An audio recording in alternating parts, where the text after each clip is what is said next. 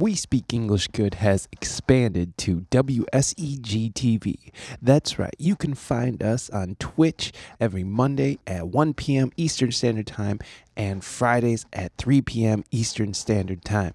Join us as we interview guests, we do live loops, and sometimes we have in-studio performances. Tune in at twitch.tv/We Speak English Good. Also, go check out our sponsor, modedstudios.com. MODEDSTUDIOS.com. Moded Studios has all your favorite patches and apparel.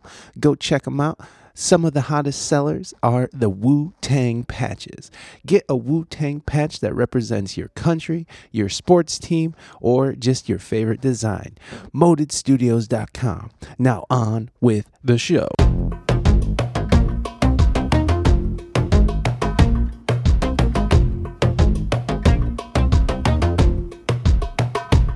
I think she knows it, the way she moving right to left.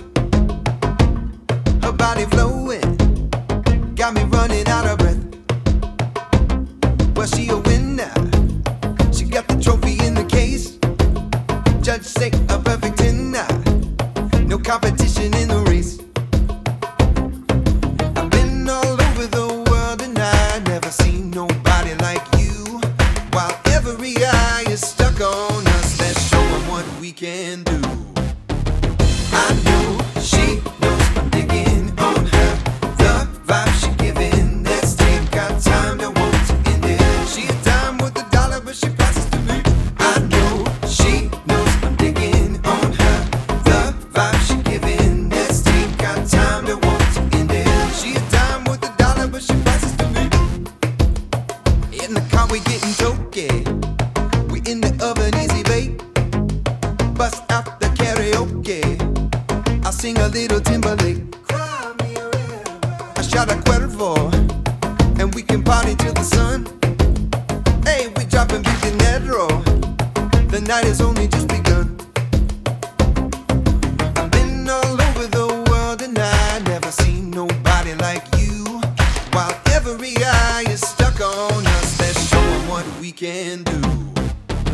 I know she knows I'm digging on her, the vibe she giving. Let's take our time, don't want to end it. She a dime with a dollar, but she passes to me.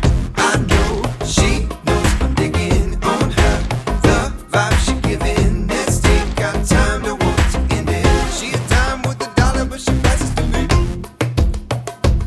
Lit up a rooftop, 2 bottles of bubbly hit a new spot. Few shots of Kentucky fill the jukebox. All night long to get lucky singing. Hey, we in the lamb drop, hands all on her body, no we can't stop.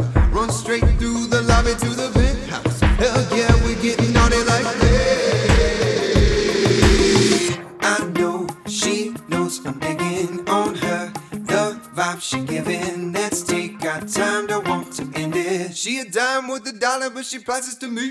I know she knows I'm digging on her, the vibe she giving. Let's take our time, don't want to end it. She a dime with a dollar, but she passes to me.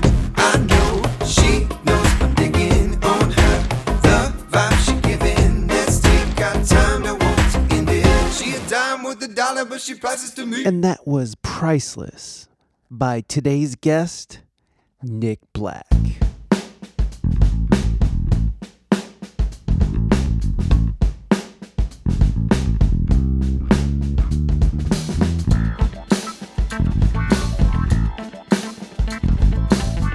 Hey gang, welcome back to another episode of the We Speak English Good podcast. Today's guest is Mr. Nick Black. He hails from Tennessee, Memphis to be exact. Fun fact, when I originally put out the flyer for Nick coming on the live stream, I said he was from Nashville. He is from Memphis. 2 beautiful cities. Memphis. I like Memphis a little better. I'm not gonna lie. I like Memphis a little better. For me, I just feel like it's a little bit more low key. Even though it's like a party ass city, I just feel like it's a little more low key than Nashville. But has all the same like love and music, you know, the love for music and that blues and BB King, the whole thing. Love Memphis. Love Nick Black. Nick Black is an amazing soul artist out of Memphis, Tennessee. And I mean, he can sing his ass off. He can play the guitar like a motherfucker. He can play the keys smooth as fuck. I mean, he just has it all. He just has it all. And on top of it, he has those devilish good looks. He's a good-looking young man, and I just had a blast talking with Nick. He's a good guy. He's a funny dude, and you know, he's just down-to-earth, regular dude. So Nick Black is coming up soon. You can actually find Nick Black. Go into the show notes and click around and follow your boy Nick Black Music on all social media platforms. He has a Patreon. He has all that good stuff. So go support your boy Nick Black. Yes, Nick is coming up here shortly, but first go to ReinaMystique.com, ReinaMystique.com. Go check it out. She is streaming on Twitch as well, twitch.tv/ReinaMystique. She is streaming Tuesdays and Thursdays at 7 a.m. and Saturdays around 7-ish a.m., all Eastern Standard Time. So go check her out, twitch.tv/ReinaMystique. You can also find We Speak English Good on Twitch. Yes, you heard it right. We are on Twitch. I suggest everyone come on over. If you like the show, the podcast, the audio podcast is just the tip of the iceberg with the content that we are releasing. You miss out on so much. Come be part of the conversation. Come be part of the interviews and the discussions and tell me when I'm wrong, because mostly I am. Wrong in perpetuity. I'm just accepting that in life. That's only because my wife is right in perpetuity. So, yes. Come and hang out at twitch.tv/We Speak English Good. I'm telling you, you're just missing out on all the good shit. Come on over. Come hang out. Come say hi. You can also like, subscribe, review, like us on Facebook, Instagram, Twitter, Discord, Snapchat, TikTok, all those stupid things that waste our times and we get in stupid menial arguments with people that we kind of know. So let's go follow me on those things. It's good times. You can also subscribe to us on Apple iTunes, Spotify, anywhere you get your podcast. Please follow or subscribe. It helps. You can also subscribe to us on YouTube, where you'll find music tutorials, the video interviews of this podcast, which if you want to go see Nick Black's beautiful face, his beautiful soulful face, you can click on the link in the show notes right now. It says for the video version of this interview, click here. Go click there and you can watch this video on the YouTubes. We also have some silly stuff on YouTubes. Now I'm starting to call it YouTubes. This is just another way that I say stupid stuff over and over, and then it just becomes a part of my vernacular. So go to the YouTubes and give us a subscribe. You can also go over to the Twitches, twitch.tv/We Speak English Good, and you can subscribe over there. It'll cost you a few dollars, but just know all money goes right back into improving this podcast / Twitch stream. And any kind of support is very much appreciated. And we have been killing it. We have been killing it over on the Twitch front. We have 89 subscribers. 89. I know that doesn't sound huge, but that's insane. 89 people believe in this show enough to support it, and monetarily. So that's huge to me. And it means so much to me. So come on over, get yourself some more of me. Ugh, that just sounds exhausting. You can also leave a review for us on Apple iTunes or anywhere you can leave a review. It helps us to be found in the algorithm of the podcasting world. It just makes us more searchable, more findable, and it lets people know that they can come on over and trust us and hang out, do things over here. Okay, let's see. Okay, so Nick is today's release on the podcast feed. I don't know who's coming up next week on the podcast feed, but today on the stream, twitch.tv/We Speak English Good at 3 p.m. Eastern Standard Time, we have Wonky Tonk, who is a wonderful singer and songwriter out of Kentucky. I've been looking into her. Her music's awesome. She has like she just has super vibes going on. So I'm super excited to talk to her. She's not a music streamer, which seems it's like I feel like all I'm doing is talking to music streamers anymore. So she's not a music streamer, which is great. I'm glad because I'm trying to get both shows to sort of work together here. So I want to be able to talk to music streamers on Twitch, and people want to come over and see their favorite music streamer be interviewed. But also I want people to come over and see people outside of the Twitch world. And because Twitch is such a supportive community, and I love it. And so anytime I can get some attention on a artist that I think is amazing or has potential or whatever the situation is, I want people to go and actively give them some love. And Twitch is so good for that.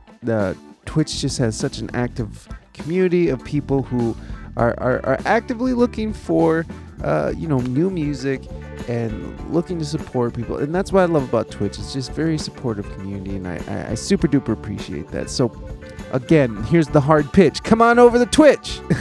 Here's the hard pitch. Come on over to Twitch. I won't start rapping songs at you. Okay.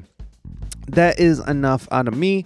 Let's jump on over to Nick, and I will see you guys on the other side for the wrap up. All right, everybody, put your hands together for Nick Black Music.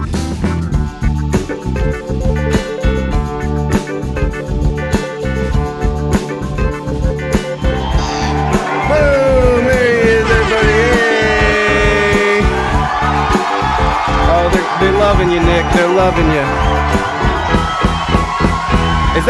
Is that like crazy loud in your ears? No, it's good. Okay, good. It's perfect. I like the louder that is, the better, because I haven't actually heard that in a year now.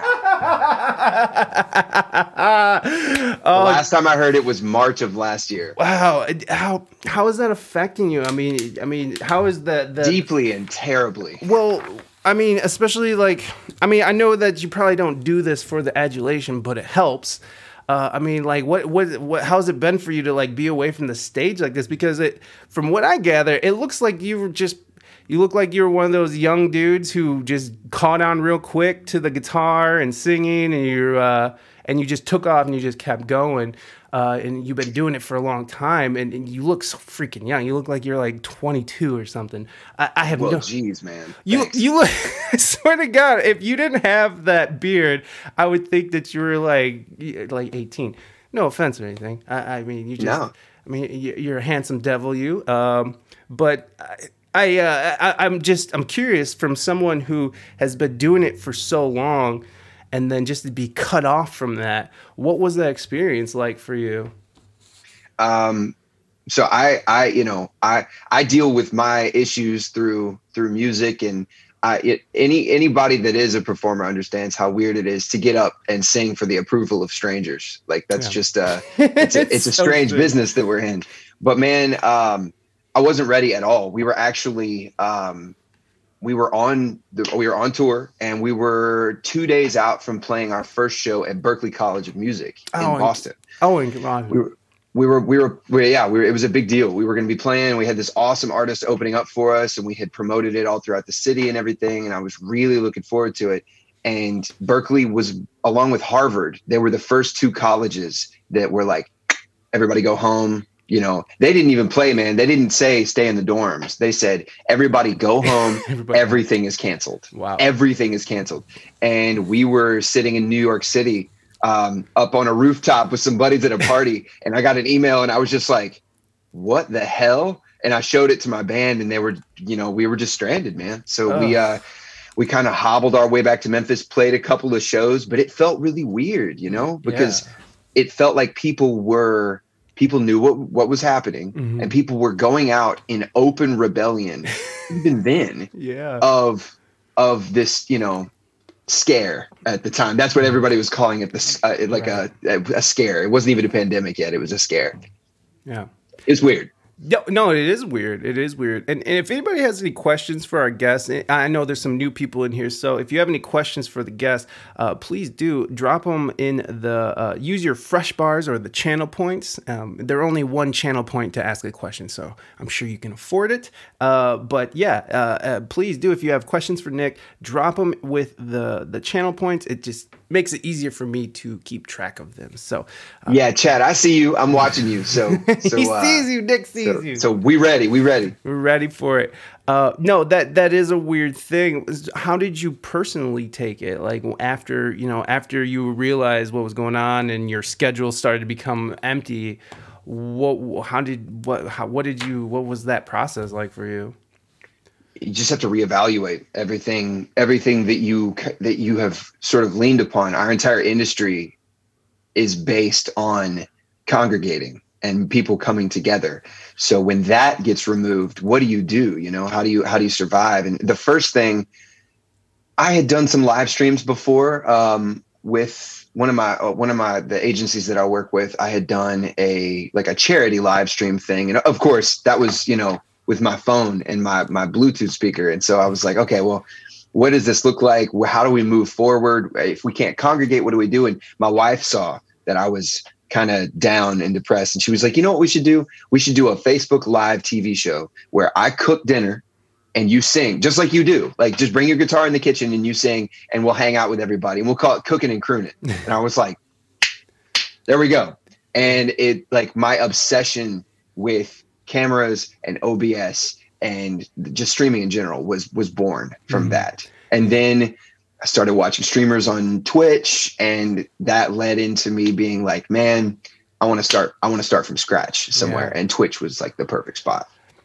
I started watching some of the episodes. I love it. Does seem like that was like something for you to focus on, because like not only did you guys shoot the content itself, but you made like an intro, like you made graphics, you made a theme song with a B3 in it. So like, it was a good song. It was a good, solid theme song. So like, that idea of sort of distracting yourself and putting yourself into a project, whether, you know, just like that alone is what helped me get through it too. That idea of sort of shifting perspectives, because in those first days, you know, all our gigs are gone, tours are off, you know, everything's done. It's like, oh, okay, so now what? Who am I now?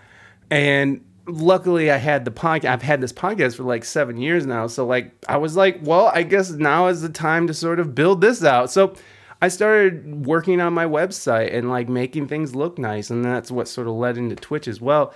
In those first, so how did the streams on Facebook go just in those opening days?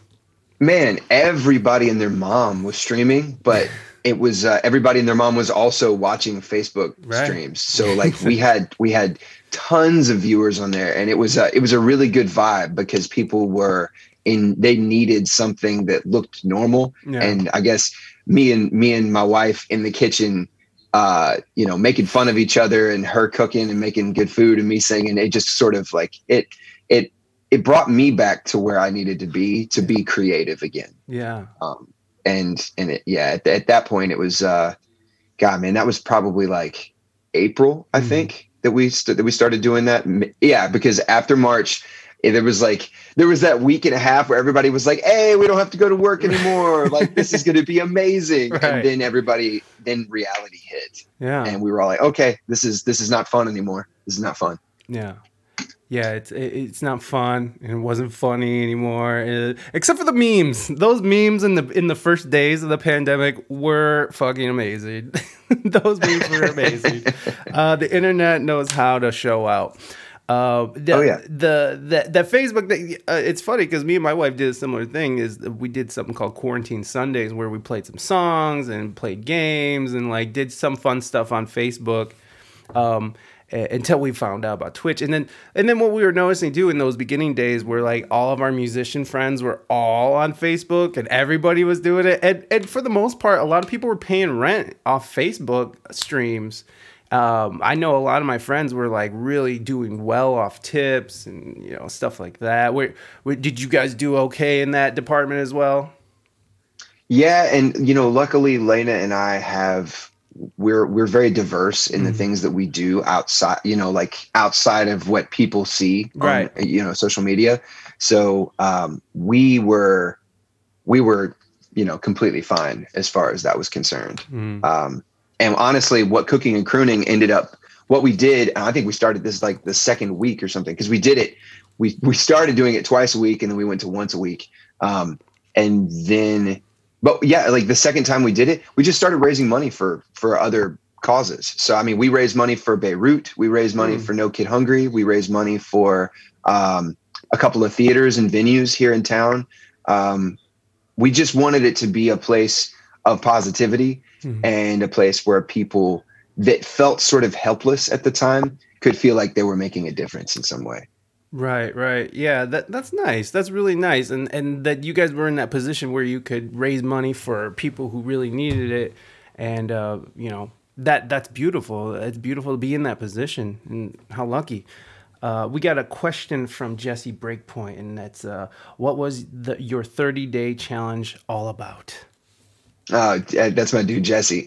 So after we started Cooking and Crooning, we went into, I was looking for something new, man. I was looking for a place I could start over that wasn't Instagram, Facebook, or Twitter, that didn't have some sort of idea of what I was, you know? And so I started watching gamers on Twitch, and I started watching what they were doing and how there was this like wonderful, like very unique to Twitch interaction between the streamer and the chat. There's more than just talking, you know, there's real interaction.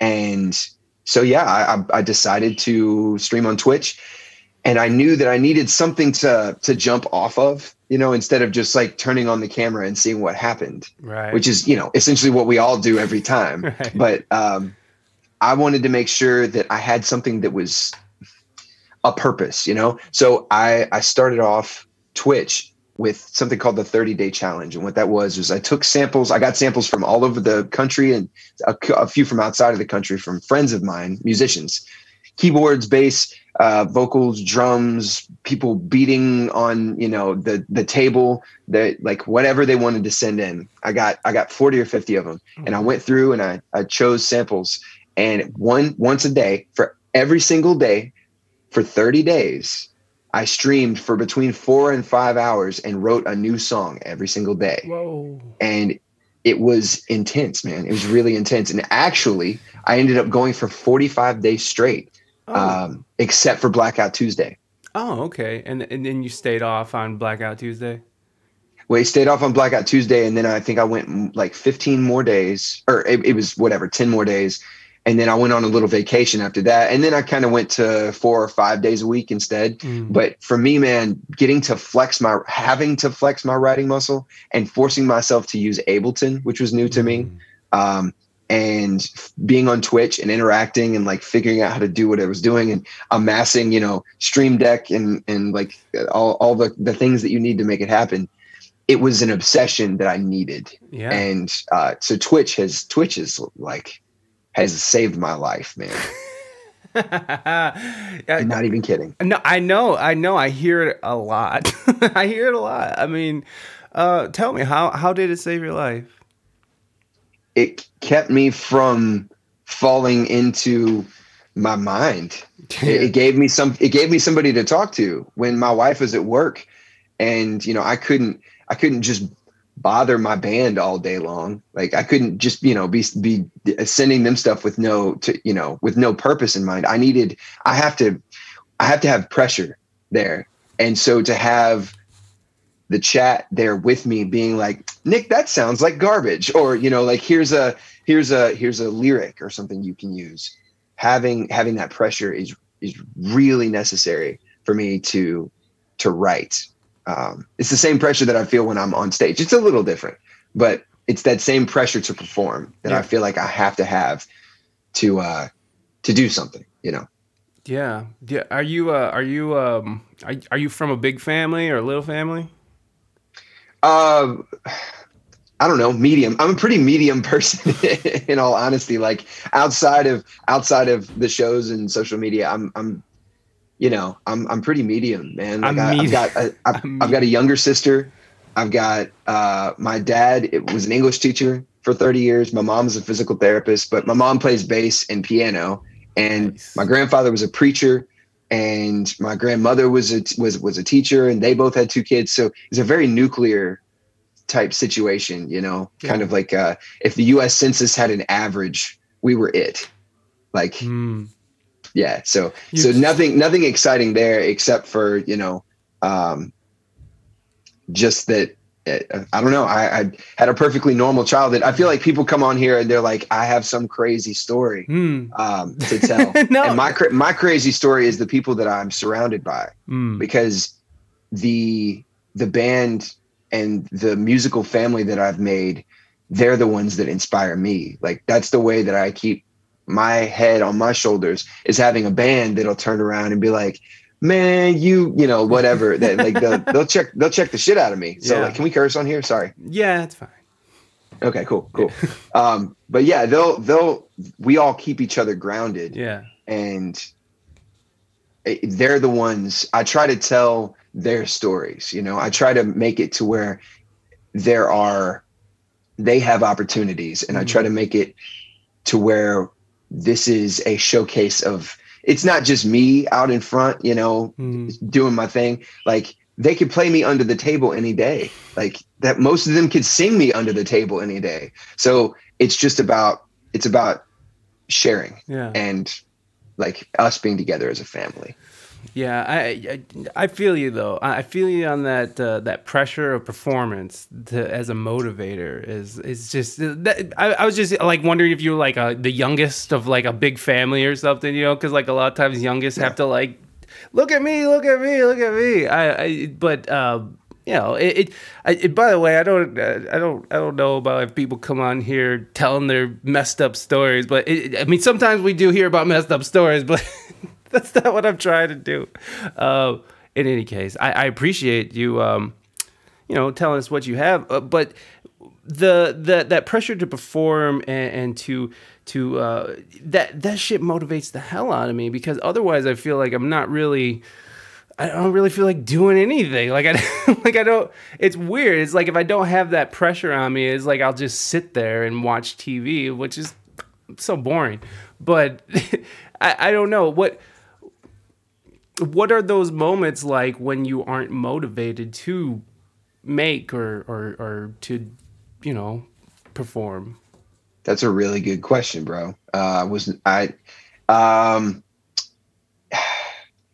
They're pretty dark, honestly. I grew up with a great family, and every family has its issues and all that. And, we all decide to perform for different reasons. So the moments where I feel unmotivated are less than they used to be, but because I have something, I have people that I can talk to, like I try to make myself busy, and my wife points this out to me all the time. She's like, you make plans to make plans. And it's like an obsession that I have, where I have to, at the end of the day, I want to go out and do stuff. And she wants to sit at home, and she's like, can we just watch Downton Abbey or something like that? You know, can we just chill and watch? Can we please just Netflix and actually chill? Right. You know? And I'm like, but you know, Daryl and Peanut are coming over and we're gonna stream for 5 hours, and she's like, okay, cool. All right. Well, I guess I'll see you tomorrow.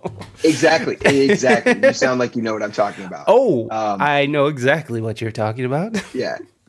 Married for 10 years. Nice, man. Nice.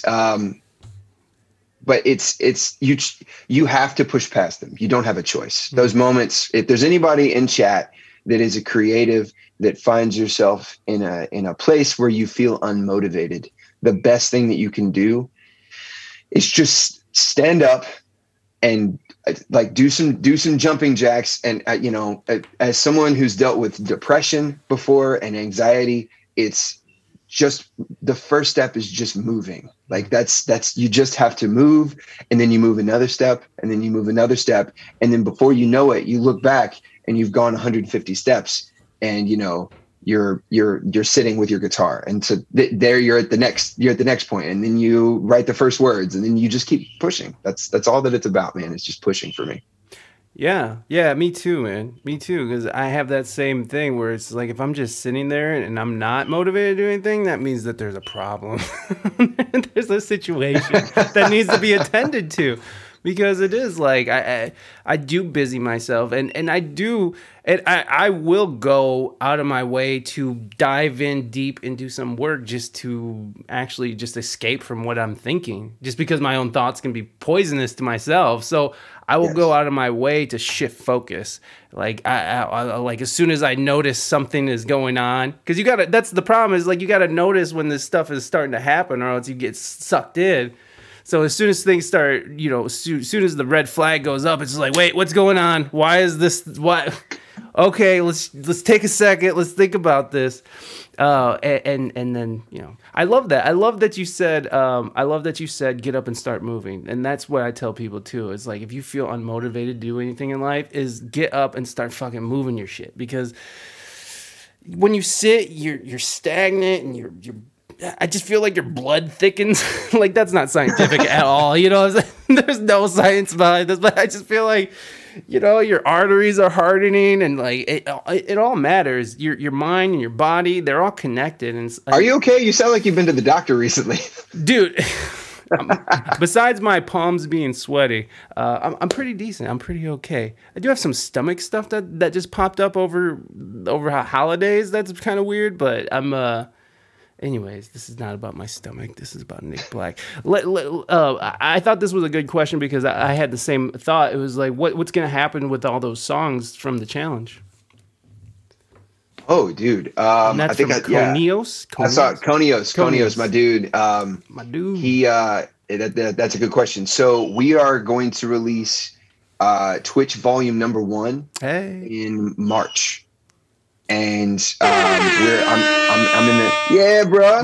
Hype beast. No, we're in the midst. Thank you for those biddies. Yeah, dude. Behind that suit. Thank you for the suit. Biddies, and dude. welcome. Thank you for being here. It is we'll be releasing the first album in March, and then after that we'll probably do a volume 2. And right now, honestly, man, and I can't believe that I'm saying this, we're on song 96. Whoa. This isn't, you know, just like sitting down for 15 minutes working on a song. This is like, that's the number of streams that I've produced a song. Whoa. So I can't even, my feeble human brain does not have the memory capacity to be like, now what happened on that day? What was I doing in the chat? What made me write? Like, I can't even do that. There's video evidence. Like, I could pull up the VOD, you know, but aside from that, man, I'm so happy that we've put that I've been able to work with people in chat and to get samples from people. And I think the coolest thing, man, was the first sample that I got from somebody who wasn't a friend of mine. Yeah. Like, you know, because I can reach out to my guys and be like, hey, send me you playing bass, and I'll make a sample out of that. And somebody just sent me something over Discord and was like, hey, make something out of this.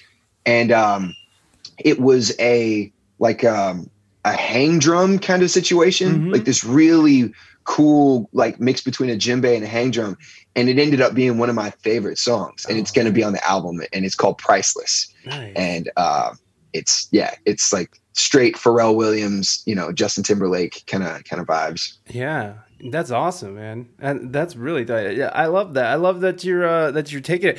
Your band seems really tight knit.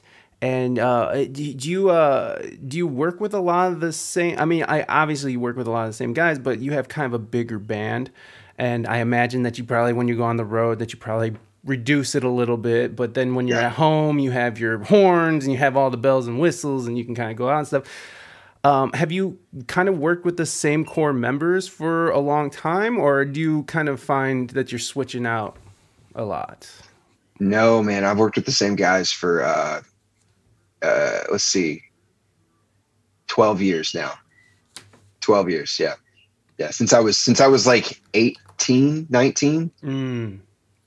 So it's been, there's been some personnel changes that, and that kind of stuff, that stuff just happens. People grow and they change and move on, and, like you have to make tough decisions. But yeah, Peanut, I've been with since I was 19. Daryl, I've been with since I was probably like 21, 22, something like that.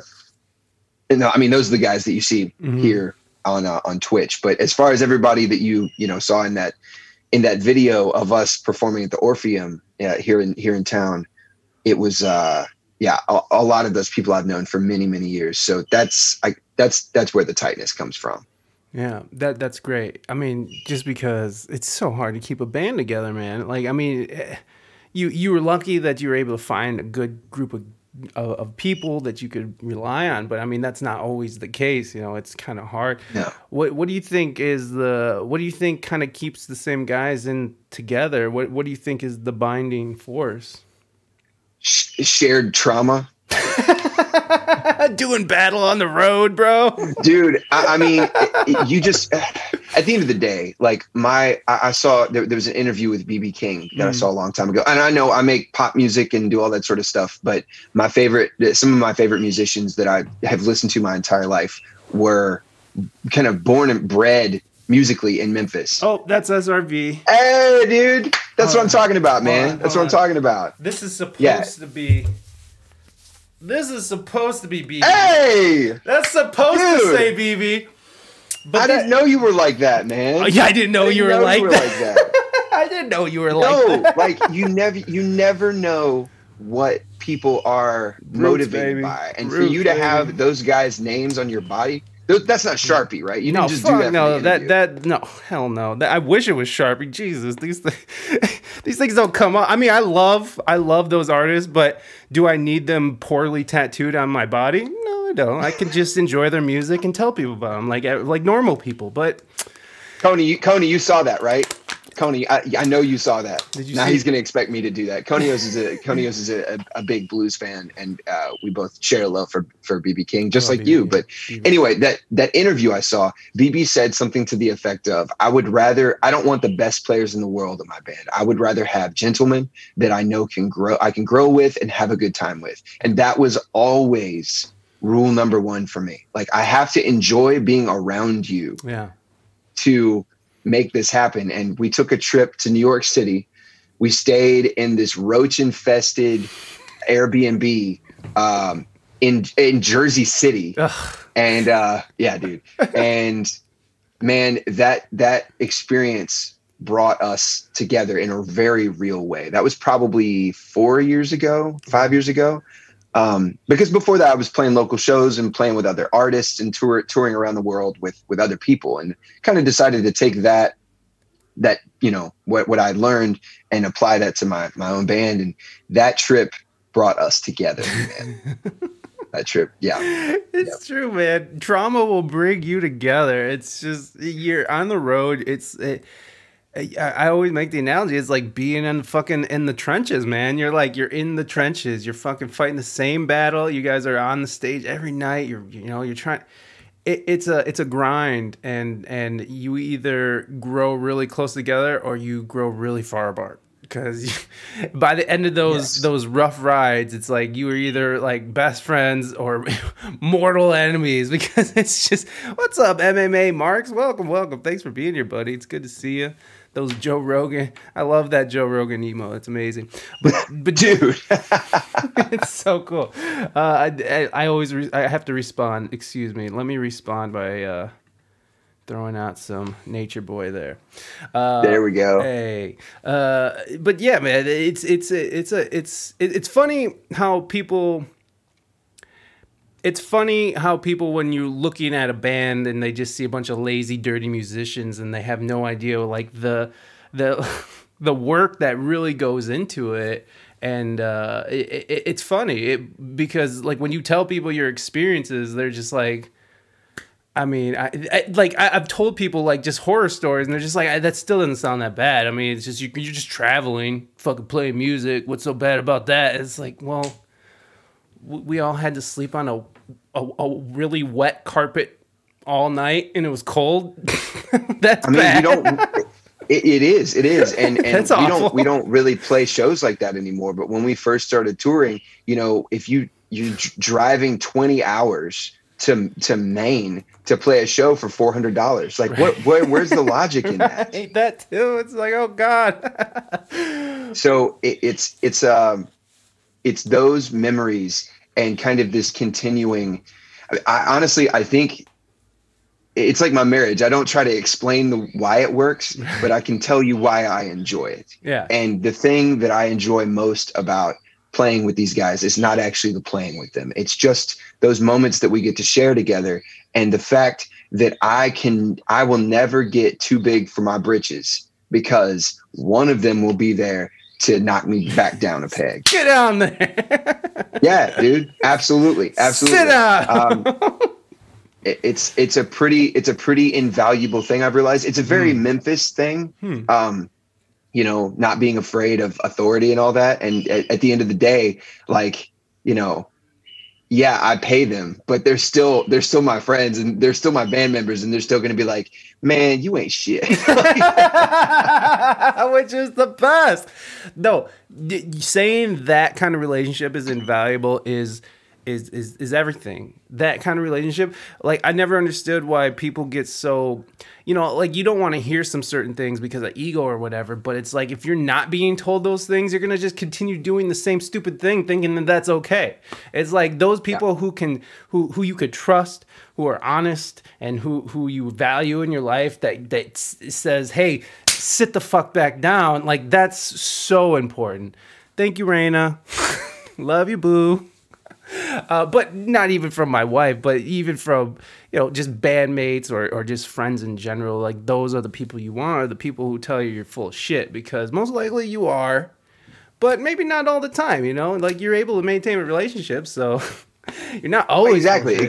You know, even if it is based on some external form of art, that's like how your relationship is maintaining. But I think you have to have, at a certain point, once people start to see that you are gaining any sort of traction at all, and I don't claim to be some, you know, like, massive touring artist or anything like that. Like, we play our shows, and I hope for bigger things to come. I always do, but I love living in whatever moment we're in. Yeah.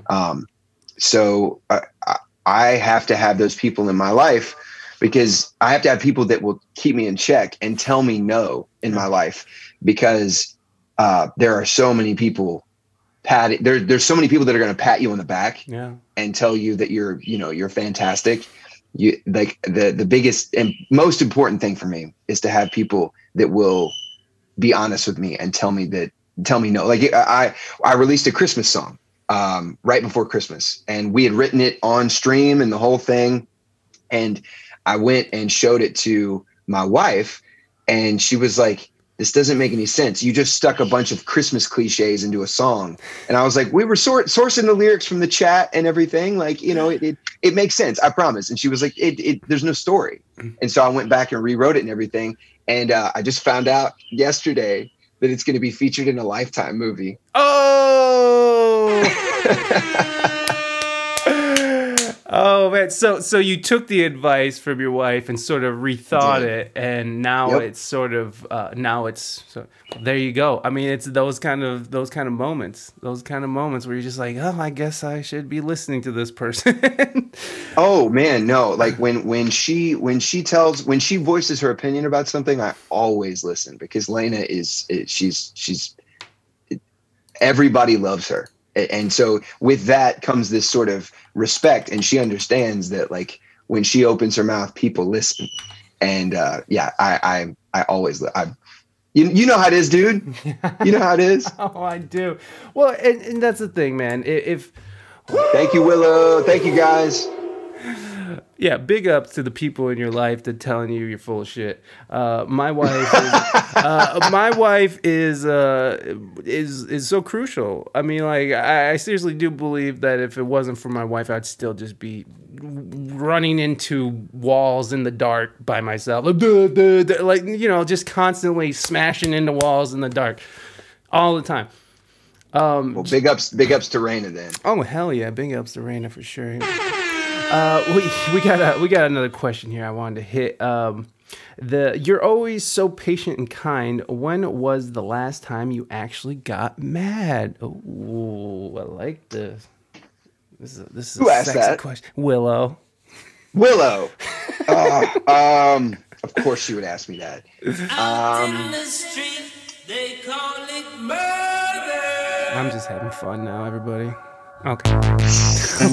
Thank you for that host, Mark. Hell yeah, dude. Hell yeah.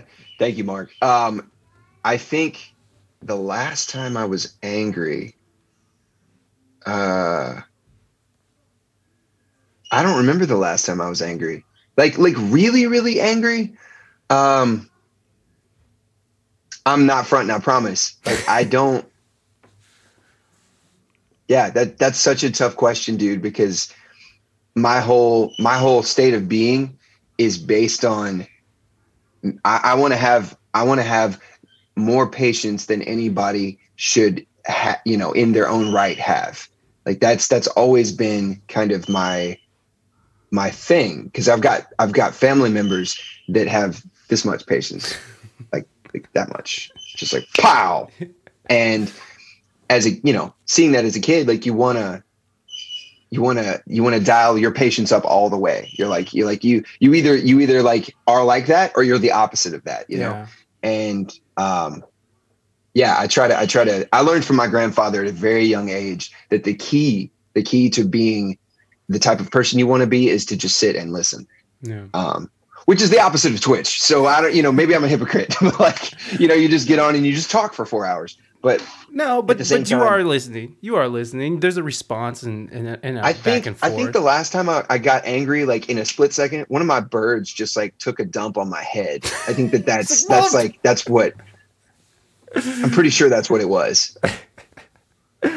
Yeah, that's nice. I wish I could have that disposition. Like one of my biggest goals in life is to have that disposition, because at the beginning of the show, I was kind of telling everyone sort of what was going on with last Friday's stream, with talking about censorship and stuff. And oh man, like I'm very quick to react, and that's the problem. So it's if I could only get to that zen, that Nick Black zen, that's it's because people reached out afterwards, and I was like responding with like a really quick, my show's not for everybody. That's it. Don't come back. It's like, don't come back. And there is a part of me that feels like that, but I also feel that there's a part of me that wants to reach that person, I want them to come back, and I want them to have a good time, and I want them to understand what I'm talking about and not get upset because the way I'm explaining it and expressing it. And that's what sucks, is like sometimes I get, and then I'm not expressing myself correctly. And at that point, I'm just, it's just mouth vomit. So I need that Nick Black zen. How do I get to that Nick Black zen? How did you get to that point? How do you get to that point where you could just sort of let things roll off? My wife. My wife. 16 years together with my wife. Wow, 16 years. Were you guys high school sweethearts or something? I mean, yeah, that's beautiful. We met sophomore year. I told the story on stream the other day, but I took my wife's best friend at the time out on a date because I liked her best friend, and we went to see a movie. It was a funny movie, and it was in the theater. It was I was sitting here, and then my date, and then my wife, and then this guy that she brought. It was a double date. You know, we were 15 years old, man, and so I'm dying laughing the whole time, and throughout the course of the movie, my wife's friend was literally like, if I'm here, my wife's friend was just like steadily like moving away from me in horror as I slapped my knee at this funny movie. And yeah, that didn't work out. And then me and my wife went out the next week, and we've been together ever since. That's wonderful. That's beautiful. I love that. That's very nice. I wanted to read what Daniel said because that's pretty funny. I recommend an ultrasound guided curcumin. What is curcumin? Oh, curcumin. Is that how you say that? Oh, yeah, because he's talking about food. Okay, I recommend an ultrasound guided curcumin ghee enema for you when it comes to healing your depleted kidney and improving your rectal health. Hope that was helpful, mate. Yeah, that's pretty helpful. I've heard that like coffee enemas are good for your liver. Really? Yeah. Coffee enemas, but you want the raw coffee, the unroasted coffee. So when they're still green, you want to make it like you're making coffee. Put it in an enema bag, and you put your legs over your head like that. Yep. Keister that thing, and hello, good liver. Butt chug it. Thank you. That was very eloquently put. Butt chug it, everybody. Let's see. That's a beautiful love story. That is a beautiful love story. Coffee enemas are pseudo. Thank you. Thank you. Bango Bright, what's up? Was it really Mango? Was it really? You nailed it on the head. Yes, it was. It was the wait. Did somebody else say? Did somebody give it? Did Willow say Napoleon Dynamite or something? Was it? Hey, my wife is in chat. Oh, hey, what's up? Is that Lena Go Twitch to troll Nick? Oh, okay. Lena got Twitch to troll Nick. Yep. Nice. Lena, welcome. Thank you for being here, and thank you for bringing us such a zen human being to talk to. I'm trying to learn his zen. How do I get Please don't get me in trouble. Please don't get me in trouble. I was going to guess it for real. That was a movie I remember from the early teens. What? Oh, the quote. What? I depended on Mark is confused. Well, welcome, Lena. Thank you for being here. I appreciate it and supporting your hubby here. Can you play a couple songs from your Twitch streams? I don't know how he'll do that, but I mean, I can send you a link if you want. Oh yeah, let's do that. Let's send a link on over. We could play some. Wait, this is the stuff you create online or on stream? Yeah. Okay, this is stuff that's unreleased, so no chance of getting DMCA'd. Bring that shit. Let's do it. Like the people want to hear what's going on. I have no problems with that. Let's see here. So I'll send you one. Is it cool if I'll copy it into? Man, I'm just gonna copy it into the Twitch chat. Oh yeah, that works too. It might get mad at you for dropping a link.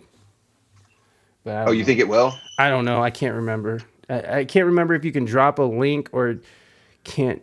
Yeah, I mean, if you want to drop a link in the chat, let's see what happens. Yeah, there it is. You just can't click on it. Okay, no problem. That's easy. Copy. All right, and this is a. What do you mean? I can click on that. Oh, can you click on it? Oh, yeah. I guess anybody could just drop links in the chat now. I think Raina just gave me permission right when I did it. Oh, because Raina's a good mod. That's right. All right. Raina's a wonderful mod. Raina's the best mod. She's much better than I.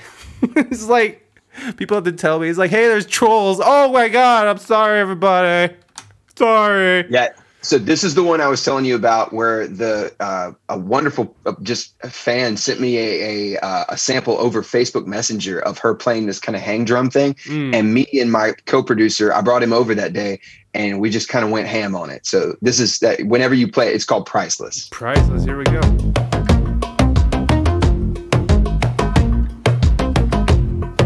gas me up. I think she knows it. The way she moving right to left, her body flowing, got me running out of breath. Well, she a winner. She got the trophy in the case. Judge say a perfect 10. No competition in the race.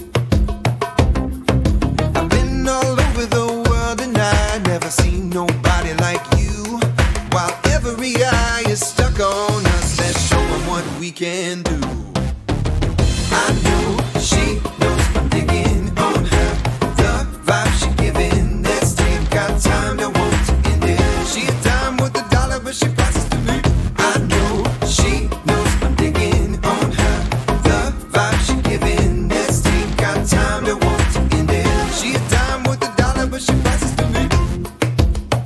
In the car we getting tokey. We in the oven, easy bake. Bust out the karaoke. I'll sing a little Timberlake. Cry me a river. I shot a Cuervo, and we can party till the sun. Hey, we dropping big dinero. The night has only just begun. I've been all over the world and I never seen nobody like you. While every eye is stuck on us, let's show them what we can do. I know she knows I'm digging on her. The vibe she giving, let's take our time, don't want to end it. She a dime with a dollar, but she passes to me. I know she knows I'm digging on her. The vibe she giving, let's take our time, don't want to end it. She a dime with a dollar, but she passes to me. Lit up a rooftop, 2 bottles of bubbly hit a new spot. Few shots of Kentucky fill the jukebox. All night long to get lucky singing. Hey, we in the lamb chop, hands all on. How about it? No, we can't stop. Run straight through the lobby to the penthouse. Hell yeah, we're getting on it like hey. I know she knows I'm digging on her. The vibe she giving, let's take our time, don't want to end it. She a dime with a dollar, but she passes to me. I know she knows I'm digging on her.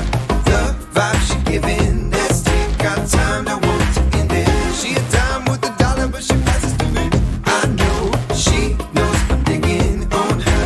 The vibe she giving, let's take our time, don't want to end it. She a dime with a dollar, but she passes to me. Oh, what is up? That was dope, man. I love it. Thanks, dude. And we got to listen to it. We got to listen to music. Lovely Lace, we got to listen to music. Can you believe it? For once, we got to listen to music on stream. Lovely Lace, welcome. And everybody, Lovely Lace is the wonderful mod I was talking about. If you have any questions for Cypher Deluxe, ask either one of our mods, but Lovely Lace is the MC of the whole Cypher Deluxe. So get with her or get in the Discord. Yeah, that was dope. All right. I'm gonna turn off the emo wall, guys. That was just for the song. I'm gonna turn it off just so we can talk without distraction. But I thought that would be fun to have a little emo wall action for that song. Yeah, man, that's awesome. So that was the sample from the hang drum. Yeah, I don't know if the hang drum is a thing that makes like tones. The word it's like a djembe or something that she sent me. I didn't know what it was. Is it like a cajon or something? Let's hear something like that. Let's just hear it again real quick and just try to decipher what it is. You guys can let us know if you guys know what the instrument is. I think she knows It's like it. boom, boom, boom, boom, The way she moving right to left, her body flowing, got me running out of breath. I definitely hear the djembe. Cool, man.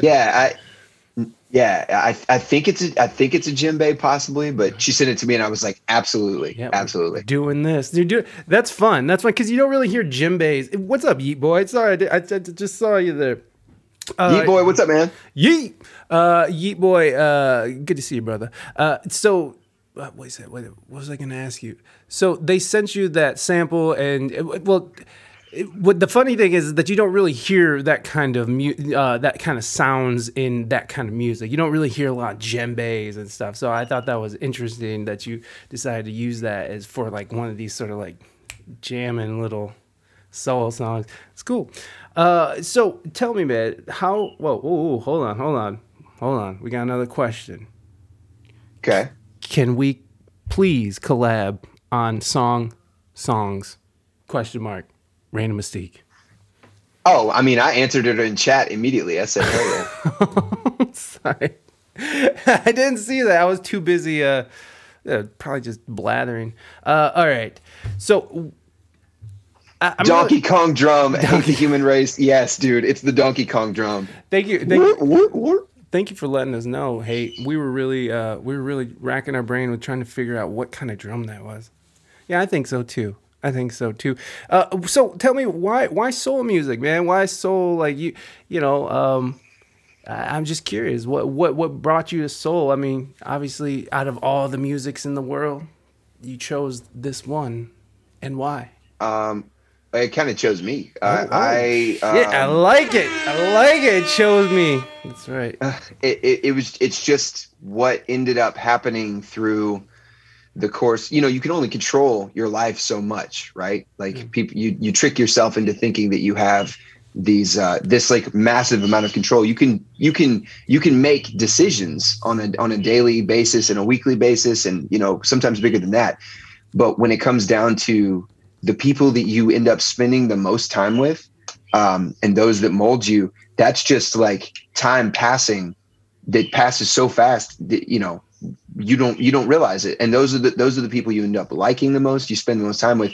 And when I was 19, I was at the University of Memphis studying music business, and I hit up a friend of mine and I was like, look, I'm looking for an open mic or like something that can get me into what Memphis music has become, because I'd heard Al Green and I'd heard BB King and I'd heard Otis Redding and I'd heard Elvis and blah, blah, blah, blah. I'd heard all of that. I was like, what's happening now? Yeah. And this was probably like, I'm trying to remember what year, but either way, she said, you have to go check this thing out called The Word. And I was like, what's that? And she gave me an address and said, just go into this restaurant and go down into the basement. They have a like a kind of a club secret thing there. And man, I showed up, and the music that they played, I came in and it was this very sort of, it felt like a 1930s jazz club kind of situation. Yeah. And there was tables set up, all stone walls. And it was like a shotgun room to the back, and there was a band set up, and they started playing Corinne Bailey Rae's "Closer," which I don't know if you've ever heard. That's it. Dum dum dum dum dum dum. Yes, you know it. I had never heard that song before, nor had I ever heard any neo soul music. Oh, and it completely, my mind was just like, it exploded my brain, and from then on, I realized that what I wanted to do was something in that vein. And the best way I could explain it to people was kind of this mix between, you get asked and you have to have your bios written, and you have to have, an easily palatable way to explain what you do.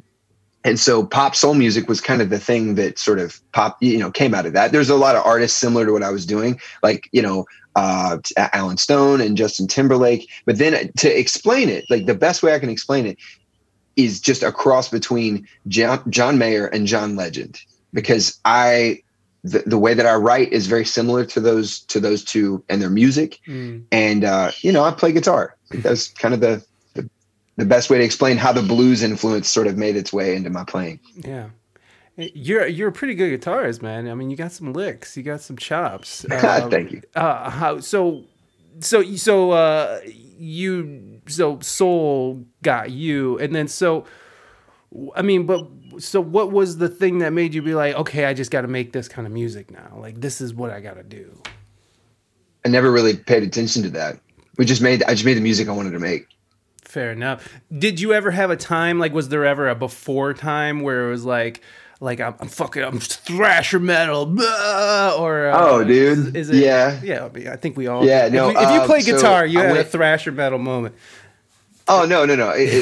I feel like, I went through. Oh gosh! So I picked up a guitar in 7th grade. I was like 13. Okay. And because of a buddy of mine, and he was listening to hair metal and heavy metal and death metal. So I was listening to stuff like Pantera and Metallica and Children of Bodom and Bon Jovi and Whitesnake and Poison, all this like mishmash of machismo, like all that kind of stuff. Yeah. And one of my favorite concerts I've ever been to was Steve Vai. And he was my guitar idol for a while. I learned how to play a lot of his songs and everything.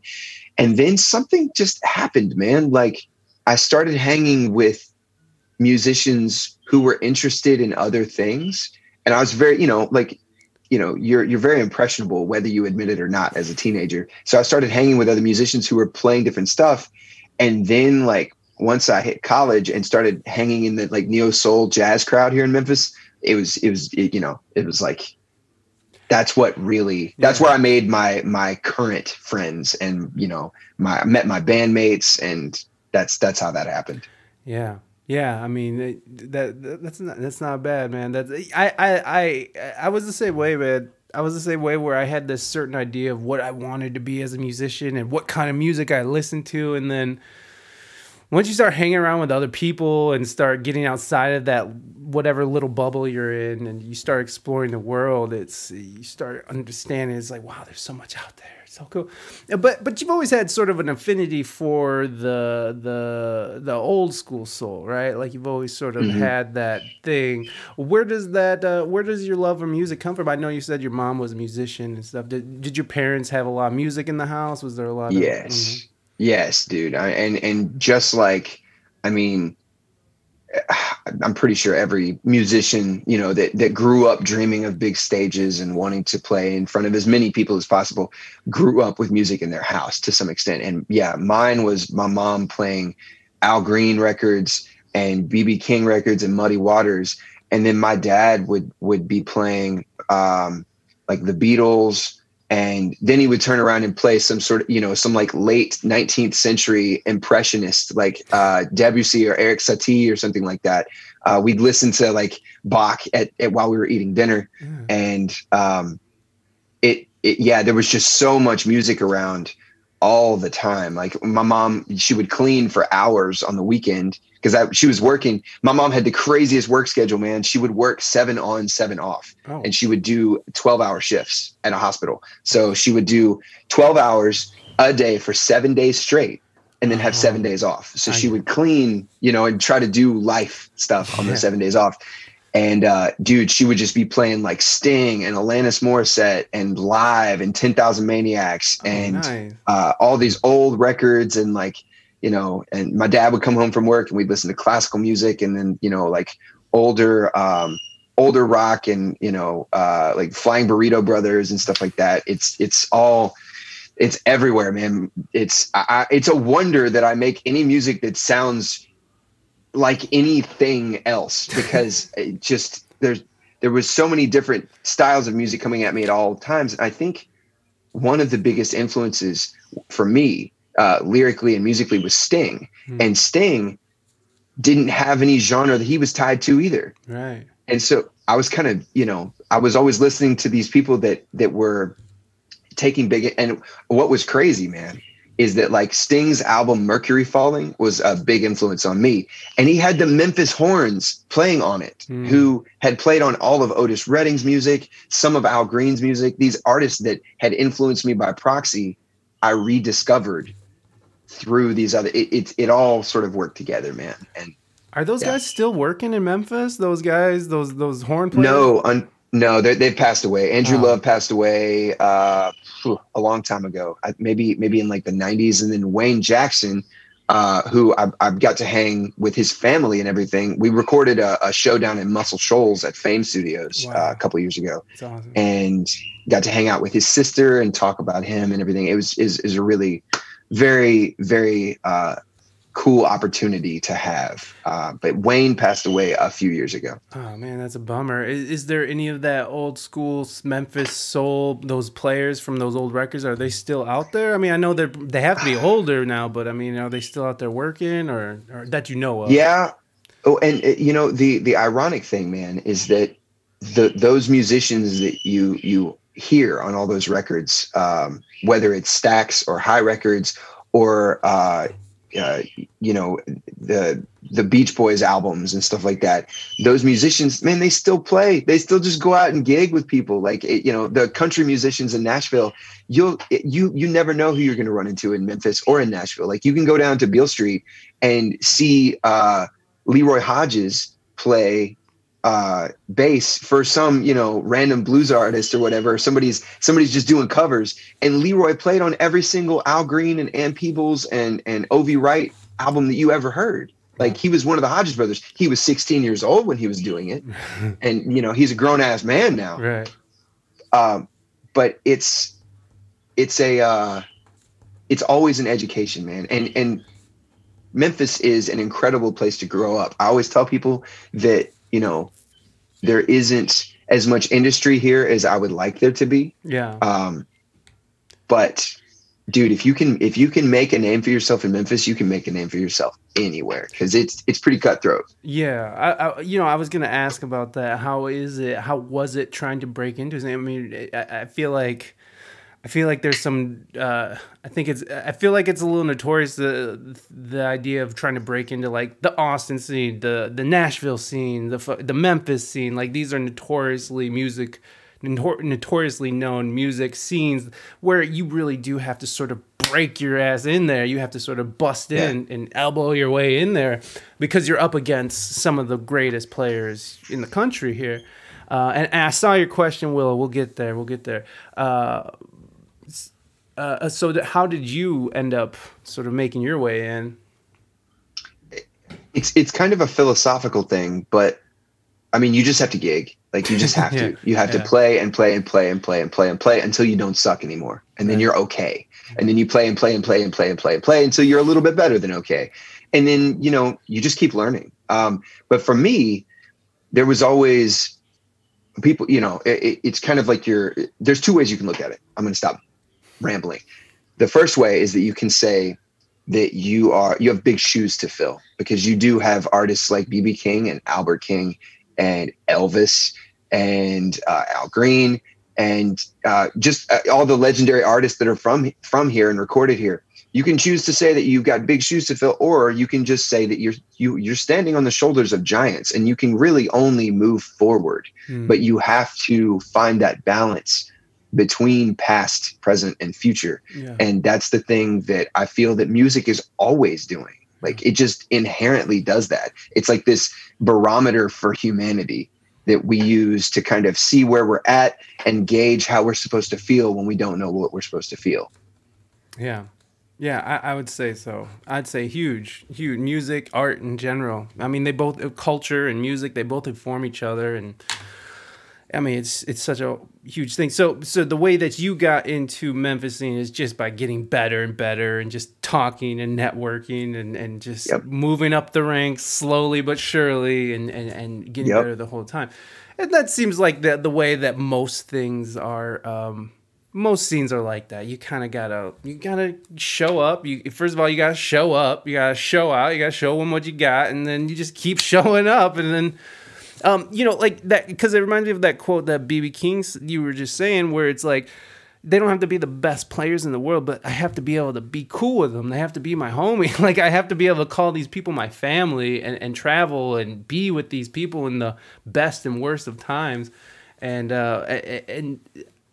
I feel like that's just great advice for anybody trying to break into a scene or just starting music. Is like, you know, you do get to the best of your abilities you can, but remember, be on time, be easy to work with, you know, be friendly, you know, like you gotta be friendly and easy to work with. I was just talking to the Ari O'Neil, who is the guitarist for Beyonce and Jay-Z and Lizzo, and I mean, she's just in it. And she was saying the same thing. She's like, sometimes, she said a little more crude, but she was like, sometimes people suck and they're still up on stage with the biggest of them. And she didn't say people suck.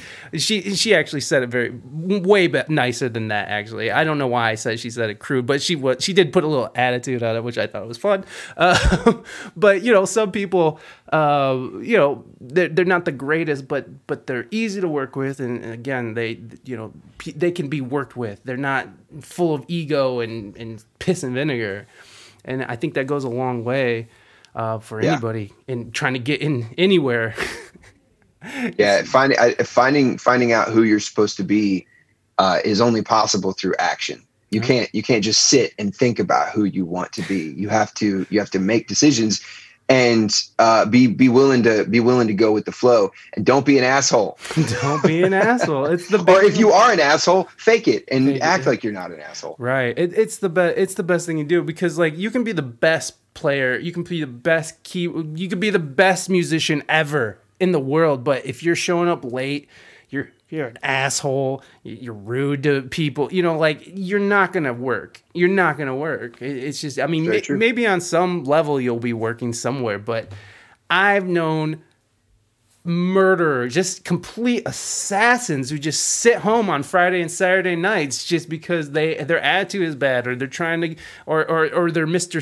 Steal Your Girl, or just like the worst kind of people that with the biggest talents, and I don't get it. But hey, people grow up differently.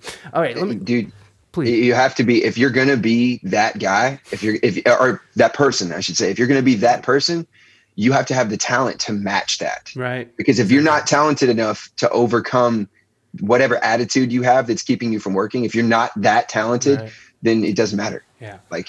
Right. And the thing is, you and I both know people that are that talented. You look at them and it's like staring at the sun. Yes. And you're just like, I can't stop looking at it. My retinas are burning out of my skull, but I can't stop watching you. Right.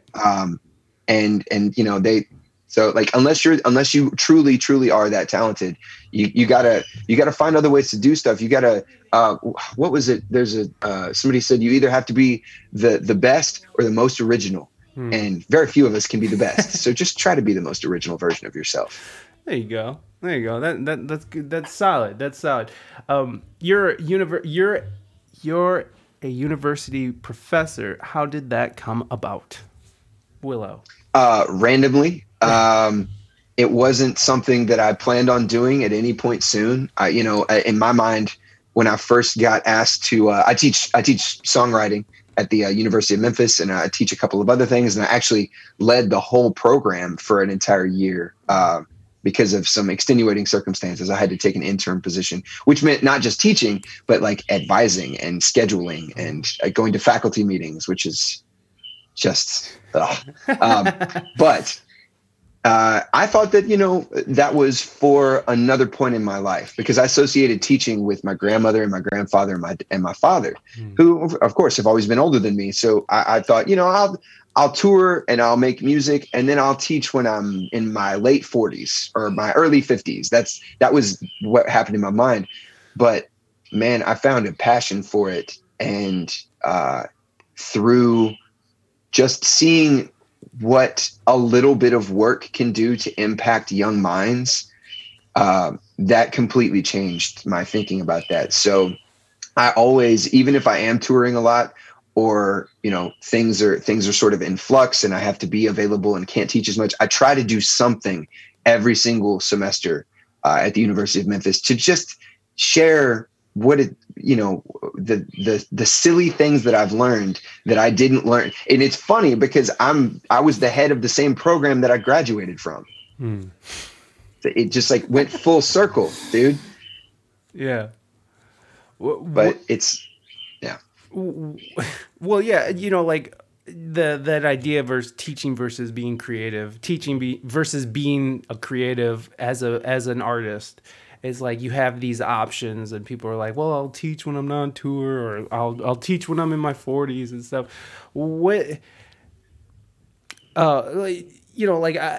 My wife is a voice teacher, and she's kind of going through this thing right now where it's just like, well, she really loves teaching and she likes, touching people's lives and growing students and all that. But there's this part of her that wants to just create. Do you ever run into that sort of those opposing ideas? Because there's this idea of that if you're teaching, you're not really creating, and there's this idea that, if you're a musician who's teaching, then you're not really a musician or something, there's that weird nonsense, right, that goes around. How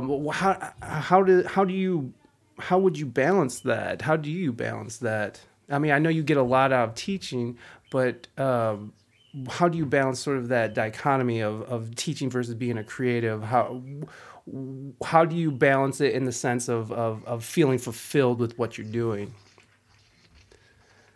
Yeah, I mean that doesn't look like it's fun to do. Like, I don't know. No, What no, is- it's just you have to like put a schedule together. I mean, it's something that I've always been terrible at doing, Oh, staying organized. awful. It's like Awful.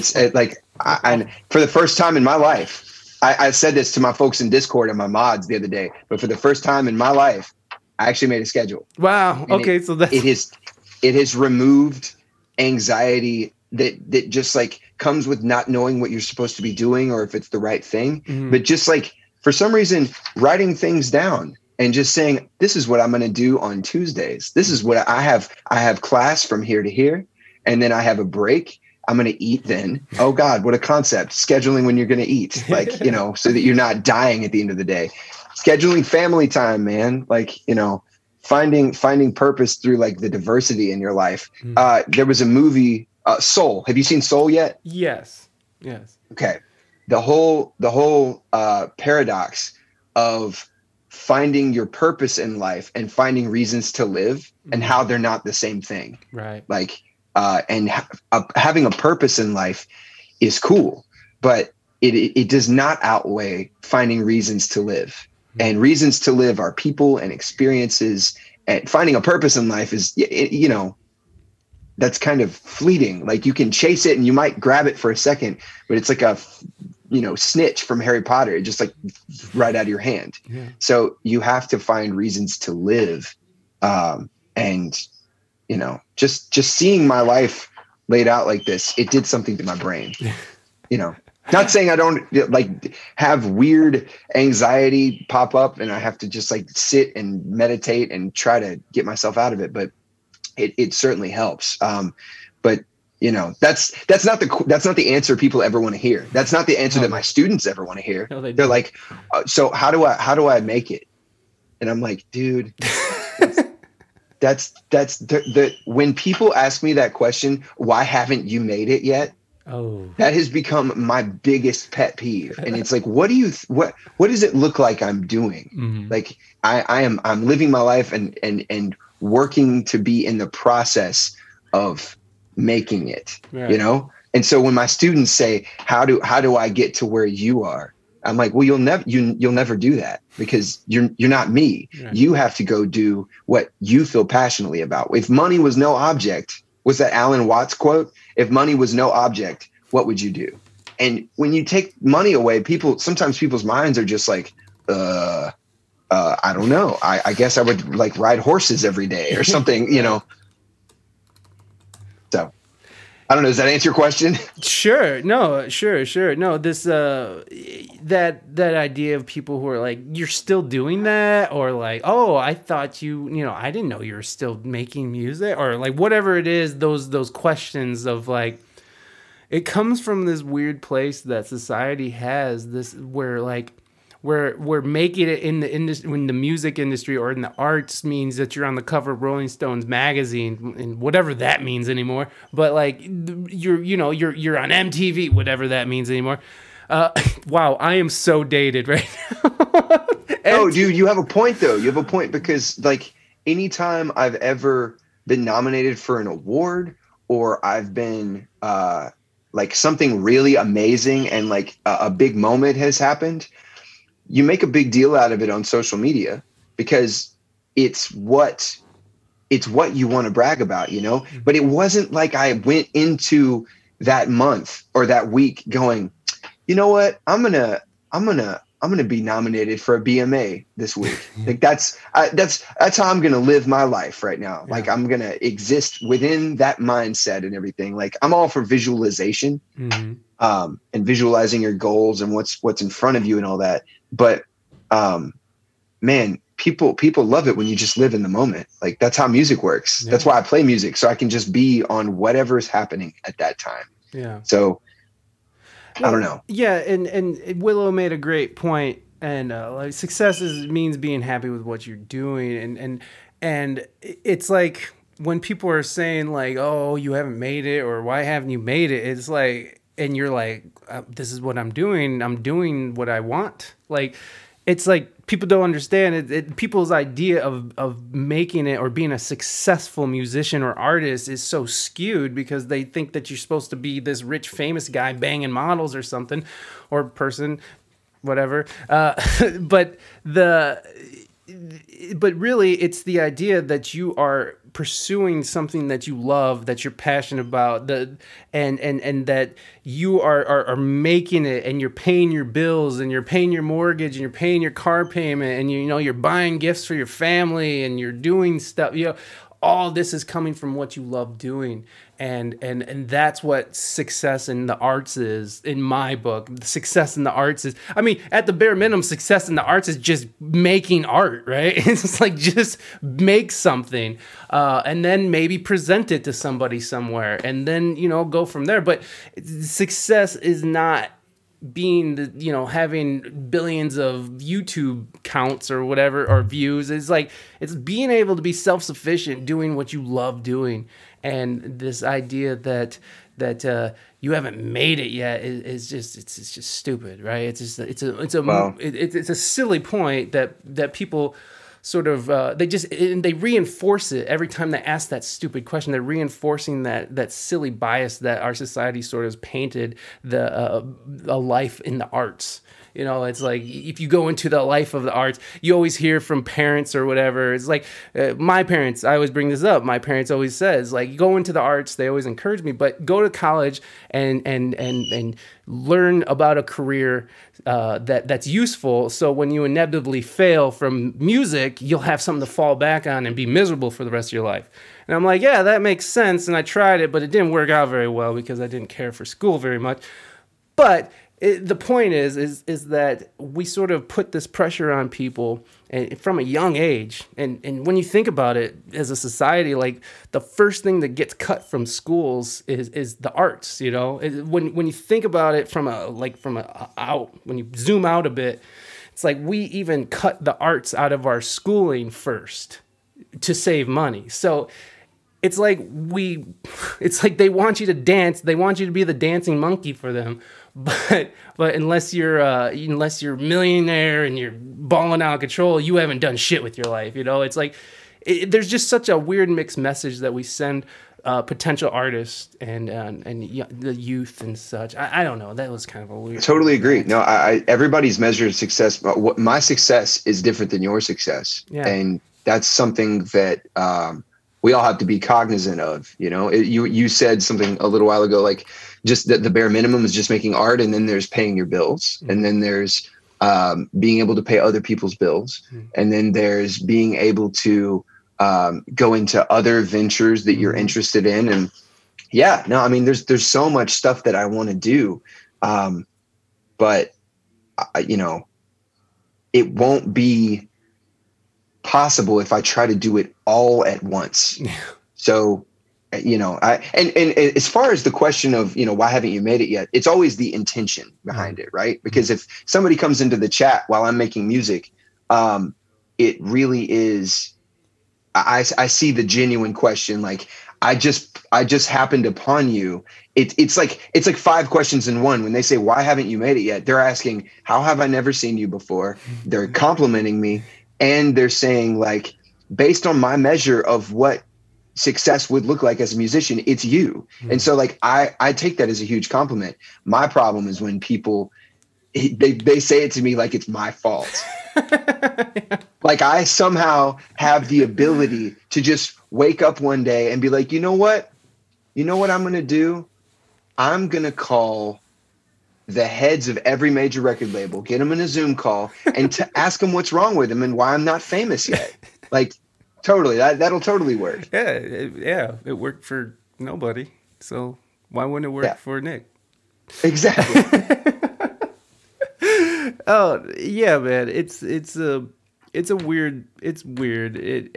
But I like what Skeet says. The one thing that this quarantine taught everybody is how desperately we need arts and how desperately we need entertainment Amen right to now. that. And anybody who's sort of on the fence about being a content creator, I would say that now's the time. Like, read the writing on the wall. This is where it's going, bro. Do it. Like, anybody who ever comes to me and asks me about anything, and it's not like a bunch of people are coming to me asking me about this shit, but when I do get that thing, it's like, it's just, when someone does ask me, it's like, what do I do? How do I get there? What do you do? It's like, you just start doing it and just show up and be consistent and work, like focus, like you have to focus on what you're doing, and it's a lot, and people don't, and not a lot of people want to do that. And then that's on them, I suppose. Yeah. Yeah, it's very true. When you're teaching your classes, your songwriting classes, what's like the first thing that you teach in songwriting? Because songwriting can be kind of a obtuse subject. Like starting a song can come from a myriad of directions. So where do you start? It's a personal journey for sure, but with my class, I have to be cognizant of the fact that they are music business students, and some of them have no musical inclination at all. They just love music, and they want to work at a publishing company, or they want to be an agent, or they want to, they want to be able to further someone else's career as a manager or something like that. So you have to start from square one, man. Creative writing. Like, you have to be able to put your feelings on the page. And so the first exercise that I give my students, we talk about emotion and how that rules what music you're listening to, what decisions you make, whether you are, as you call me, zen, or you just make spitfire decisions and, bite people's heads off. Like, those are all emotionally driven decisions. And so I get them to write, just to tell me a story. Because that's what songs are. They're just stories in the most kind of beautiful, abstract way. If you can adequately tell me a story about something that came to your mind, then that's the first step. You have to be able to tell me a story, because if you can't succinctly tell me a story, and I'm not talking about them sitting across from me just being like, well, blah, blah, blah, blah. I want them to be able to take a memory and put it down on paper. Some people can't do that, Mike, and it blows my mind. Yeah. So it's a simple thing, and it starts off just like that. So I want to make sure that I'm pulling in, like, I'm casting a super wide net. And then the next step is pulling in emotion. So I get them to first tell me a story. Then I get them to write about, we talk about anxiety, because, most Gen Z, all my students are Gen Z at this point, and they are all dealing with anxiety and depression, and they have friends that have, done horrible things to themselves, and they don't understand why. But and that's a whole nother, social media and all that. That's a whole nother discussion. But when it comes down to songwriting, it's emotionally tied. So you start off with a story, then I ask them to write a story about something that made them anxious, and then something that made them angry. And so you get to these things, and then I start getting them to identify emotion within songs. So it provides, like, you want to draw this silver thread through everything, to where at the end of the semester, when they have this beautiful song written, they go, how did I even get here? Wow. And it's always a really fun journey with ups and downs and confusion. And, you just have to pull it when they drift too far away. You just pull them back. And So what's drifting too far away look like? When they're not willing to emotionally open up. And that's something that I have to be careful of too, right? Because people put up those walls, and we're not talking about, elementary school kids or high school kids even. We're talking about college students, right? And they have really one goal in mind for going to school, and that is to graduate. It's not even really to learn. They want the paper. They want to be able to show their parents and everyone in their lives and their future employers that they completed something. Right. So if I can step into the room or the virtual classroom and say, there's something bigger here and you're missing the point, then they can be like, oh my God. Because even if they do want to be an agent or an artist manager, understanding that there's this huge pyramid that the music industry is, and at the very top of it is songs. Without songs, there would be no music industry. Right. Like, so they understanding the importance of that is a big deal to me. I totally drifted from your question. Oh no, you answered it really well. And you took us through a process of writing, and like I think that anybody in chat who ever wanted to write a song or anything like that could definitely use what you just said to like do something. So that was amazing. Mike, you know what's funny is that I'm actually streaming here in a little bit, and guess what I'm going to be doing? Songwriting. Dude. What time do you start streaming? Usually 3 p.m. Central, but you know, man, it's whatever happens with this. How long do you like? Well, we got about half hour left, and it's not going to just perfect. Perfect, dude. Cool. That's perfect. Awesome. That's perfect. All right, so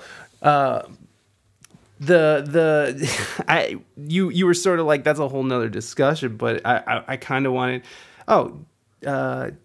Oh, no worries. Gonna take off, but come lurk. I appreciate Lovely Lace. Thank you so much. Bye, Lovely Lace. You're always loved here, Lovely Lace. Having been in his class, I can confirm. Oh, I like that. We got some confirmation here. Oh, Liz is here. Yes. And she hated talking about herself. She hated it. That's what I was gonna say. Like, how do you get past that? Because there are some people who don't want to talk about their feelings. It's like they put those walls up for a reason. It's like, how do you get past that? You just do. It's back to the man. There's no other way around it. That's like trying to explain the color purple to a blind person. Yeah. You can't explain what that is. So I've had a couple of students, and Liz, I don't think you were in this class. It was last spring. I had a student who came to the class without realizing that we were actually going to be talking about their stories in class. And so in that situation, the student had written a story that was deeply personal and should not have been shared with the class. And I totally understand that. Like, I completely understand. But for a generation that deals with their emotions, that doesn't have the tools to deal with, their emotions, because their parents were all on social media and their parents are all self-obsessed. And, they're like, we're not from that generation, man, where like, we just like hand our, I don't know if you have kids or what, but like, just handing your kid an iPad as like a babysitter. Right. We didn't have that. No. Like, we'd go outside, right. Yes. Like we'd actually socialize. And so it's something, and I'm not saying that every student in Gen Z or every, Gen Z person has problems socializing. By no means am I saying that. They're like absolutely wonderful. And I feel like they're a better generation than there ever has been. They're more emotionally open. They're more willing to see someone else's side of the story, which is, oh my God, like that's incredible. Yeah. But yeah, I just like sometimes, and Liz, Del B official will tell you, sometimes it's peer pressure, man. Sometimes like the class, I just get them to start clapping for whoever it is. And they'll end up, she said, for me, just knowing that the space I'm in is free from judgment and that there could be someone who relates to my story is how I started opening up. And then she had to finish it with an LOL, because you can't say anything emotional without putting an LOL at the end. So it makes people question how serious you were about saying it. Right, Liz?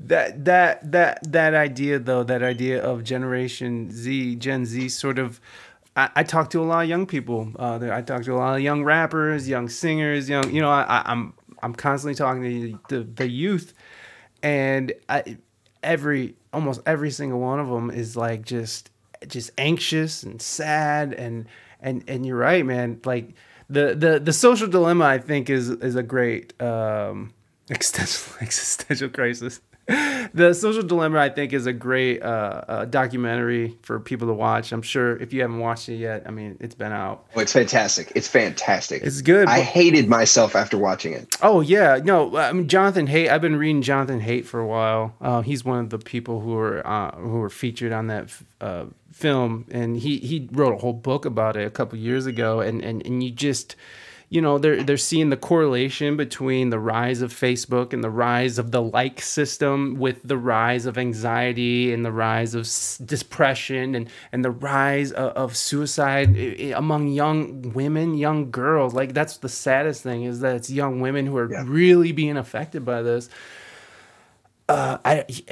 Geez, man, it's just not getting better. It's not getting any better, especially with this social media stuff, man.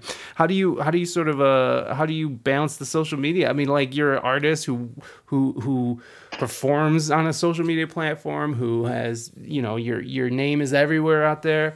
How do you get out of that? I mean, there's points where I just like throw my fucking phone on the couch. I'm like, I'm not looking at that thing for the rest of the fucking day. I hate it. And the thought of like looking in a certain app makes me like, my whole body cringe and stuff sometimes. And I just have to walk away. But how do you handle that? I mean, you're online constantly. You have to be because of what you do. So I made a rule for myself. Now, in my mind, and I have to say this as a disclaimer before I say what I'm going to say. Twitch is a different thing for me. Twitch is a community of people, which can be toxic sometimes if you're in the you know, certain streamers' chat rooms. But for the most part, if we're talking percentages and ratios, the ratio of positivity to negativity on Twitch far outweighs any other social platform. That's why I love Twitch. So having said that, my rule for Instagram and Twitter and Facebook is that I don't spend any more time on those platforms than I do planning. How do I explain this? The rule is don't spend spend the same amount of time on those platforms that you do planning the posts that you're going to make on those platforms. So if I spend 30 minutes coming up with, you know, a post, or I'm like editing a video or whatever, you know, I'm not saying I just sit there and go, okay, what do I need to post today? Even though sometimes that's what happens. Like, I don't spend any more time just absentmindedly scrolling than I did planning for that post. So like, I never want to be just scrolling and looking at other people's lives more than I spent trying to be creative about my own postings. Yeah. That's a good rule. I should probably do something like that. That's the only standing ovation I've ever gotten in a class. I wrote that rule on the whiteboard, and like somebody stood up as a joke and started clapping, and the rest of the students stood up. It was awesome. I love that. That's very nice. It's good advice, man, because it's like you really do have to put limits on it, and I'm terrible at that. I'm terrible at limits. My wife's constantly giving me shit, as she should be giving me shit. You know, she's just like, you're constantly communicating with people, and then it's like by the end of the day, you're so like emotional, like because it drains you emotionally. It gets you all worked up, and at times, and which I stopped letting it do that, because you could be commenting on someone's post entire day, right? Like, you could just be in an argument with somebody. Have you ever been in an argument on Facebook? Do you let it get to that point? Have you ever let it get to that point? I'll say first, MMA marks. I totally agree. And what I'm saying, I want to differentiate what I'm saying from like interacting with content creators. Absolutely. Totally for that. That is positive interaction. I'm talking about absentmindedly scrolling. Like looking at, man, they're coming for you, bro. They're coming for you. Not this time. People are actually happy to hear us today. Go ahead, please. Nice. No, like just absentmindedly scrolling. It's Black Game Strong. Oh, dude. So yeah, you've like if you can actually get to the point where you make your feed just the people you want to see and just the creators and the family members and friends that you want to interact with, that's awesome. Now, as far as getting in arguments on social media, absolutely, I have. I've been accused of whitewashing. I've been accused of, I've been called terrible, terrible names. And it's just something that comes with putting yourself out there. Yeah. And I feel like, man, there's a lot of different philosophies you can have about haters. One of my favorite, there's this gospel artist, Jonathan McReynolds, who said that haters are just an extension of your own, inferiority complex, right? Mm-hmm. Like that you could say that, because people talk about haters and they don't actually have any haters. It's just their own, fear of inadequacy. But when you actually do end up getting trolls and haters and stuff in your chats and on your videos and everything, you're doing something right. You're moving people, you're giving them emotion. Yeah. So, that's how I try to look at it. Cause, my band, like they've dealt with racism their entire life. Right. So like, I can't sit here and be like, oh man, that hurt my feelings that you call me, you call me that word that's not actually that hurtful to me when we've been driving through Mississippi and my band have to act like they're asleep when we get pulled over by a cop. Ugh. Like, man. Oh, so yeah, there's real life. And then there's, getting trolled and getting into an argument on Facebook. No, I just block people. Yeah. Block. Yeah. Ban hammer. Just lay the ban hammer, dude. Later. Yeah. I'm all about that too. You mentioned, getting told that you're whitewashing, and maybe appropriation might have come across your page one time or another. How do you reckon that? How do you reckon that? I mean, like, I'm not judging you at all, but like, how do you personally take that and you reckon that? I suppose it's always from a place of there's no way that I can justify the hatred and atrocities of my ancestors. It's just not something that I can ever fix or give compensation for. It's just not something that's within my lifetime to do. It's bigger than that. So I just do my best to put positivity out there, man. Like that's all I'm trying to do. And if somebody thinks that I'm stealing from the Black community,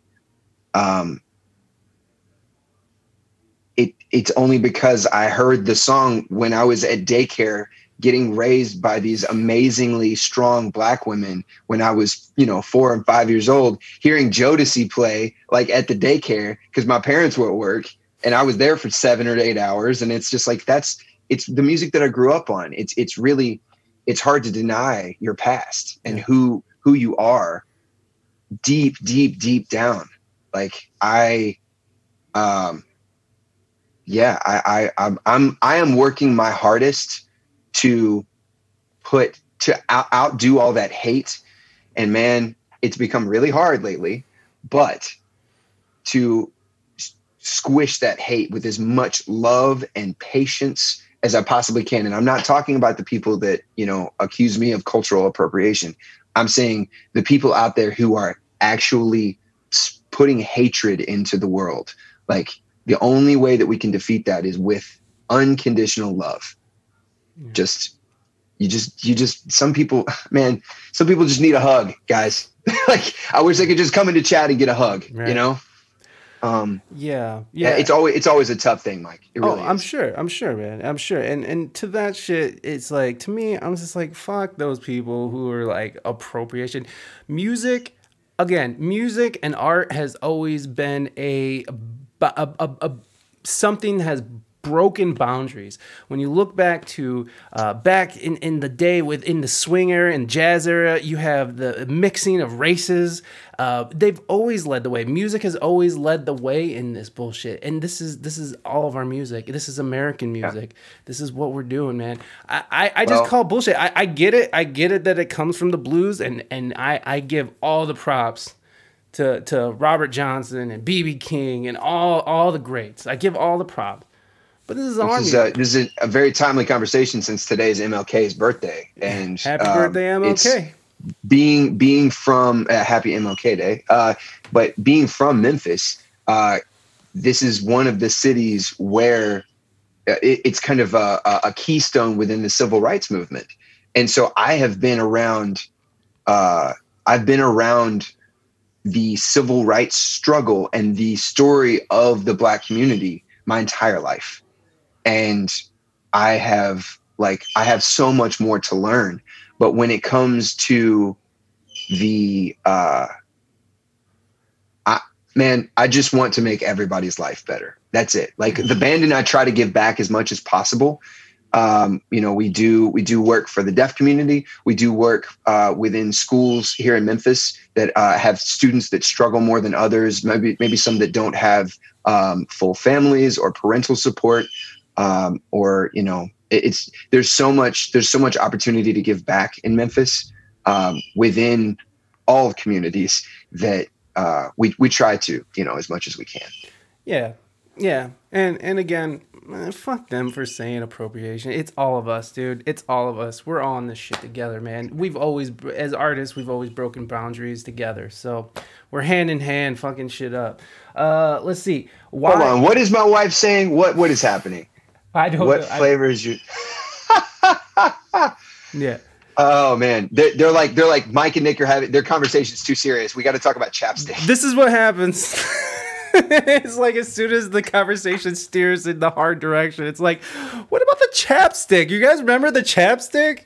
Hey, what about the banana? You guys remember when the banana was a thing? What? Oh, well, Willow wants to know what the obsession is with bananas. Ha ha ha. It wasn't mine. Like it wasn't mine at all. I don't have an obsession with bananas. I don't really eat them very often. I had this shaker that is my wife's, and she had it. Elena, I don't know when you got this, but I kind of just brought it into my studio room, and I was in here on Twitch one day, and I was like, "Oh, I need a shaker on a song." And somebody went banana, and I was just like, "Okay." And then then it turned into this. And now I have a banana suit. Like. Wait a second, Nick. Do you have wireless in-ears? Yeah, I've got a Bluetooth in. How dare you? Is that what you have in when you're streaming too? No. I use I'm going like right now. I'm going directly into my computer, and I have an interface that I use when I'm streaming. I got you. I was just like, damn, those in-ears. Because we're looking for a good in-ear for streaming for Raina because she's always moving around and stuff. She just wants to be untethered, but it's hard. Dude, I'll send you a link. Please do. Yeah. By the way, can I just say, and I know in an interview, like I'm not supposed to like ask you questions and stuff or like comment on your life, but like your wife has one of my favorite voices on Twitch, period. Oh, well, we share something in common, sir. Dude, like she's one of my favorite voices on Twitch too. Oh my God. I had to say that because there's no real rules here, Nick, as you can see. Well, I'm saying anybody that can just sit there and play like ukulele or guitar or something and just sing and just sound beautiful. Oh man. Well, you could do it as well, sir. You're very talented in that department as well. And then of course, what was your flavor of chapstick? Oh, my wife answered it. It's mint. It's as you can see, this has been, hold on, let me see if I can cover my eyes. There. It's been through the wash. Okay. But I think it's mint flavored. Peppermint. Yeah. Peppermint burnt like bees or vegan chapstick. Vegan chapstick. I love it. No bees were harmed in the making of that chapstick. Nick Black Music, how can people get a hold of you? What do you got coming up next? What's going on? Please tell us. Well, I'm going to be streaming in about 45, 50 minutes here over on my channel, Nick Black Music. And let's see, the next thing we've got coming up. We're on Patreon, patreon.com/Nick Black Music. All my social handles are Nick Black Music. And we'll be releasing Twitch #1 in March. So be on the lookout for that, guys. Make sure that you are following on social media, and we've got a Discord too, all the stuff that everybody has. But man, Mike, you're a dope human being. You know that, Oh, right? thank you. I appreciate that. I'm not sure how much I believe it, but I'm starting to believe that I can have capability of being dope. I'm starting to believe it. You definitely do. You definitely. And actually, yeah, we're about to hit a follower goal, so we do have a music video coming up pretty soon. It's just a fun thing, but should be fun. All right. Nick, thank you so much, man. I really appreciate it. That was fun. Yeah, brother. That was a lot of fun. That was a lot of fun.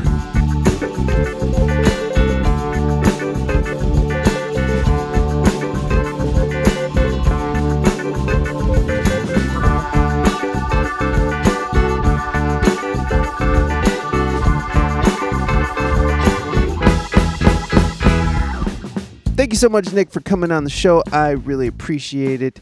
I hope that you had a good time, and I know I did. I hope that anybody listening had a good time. I know you did.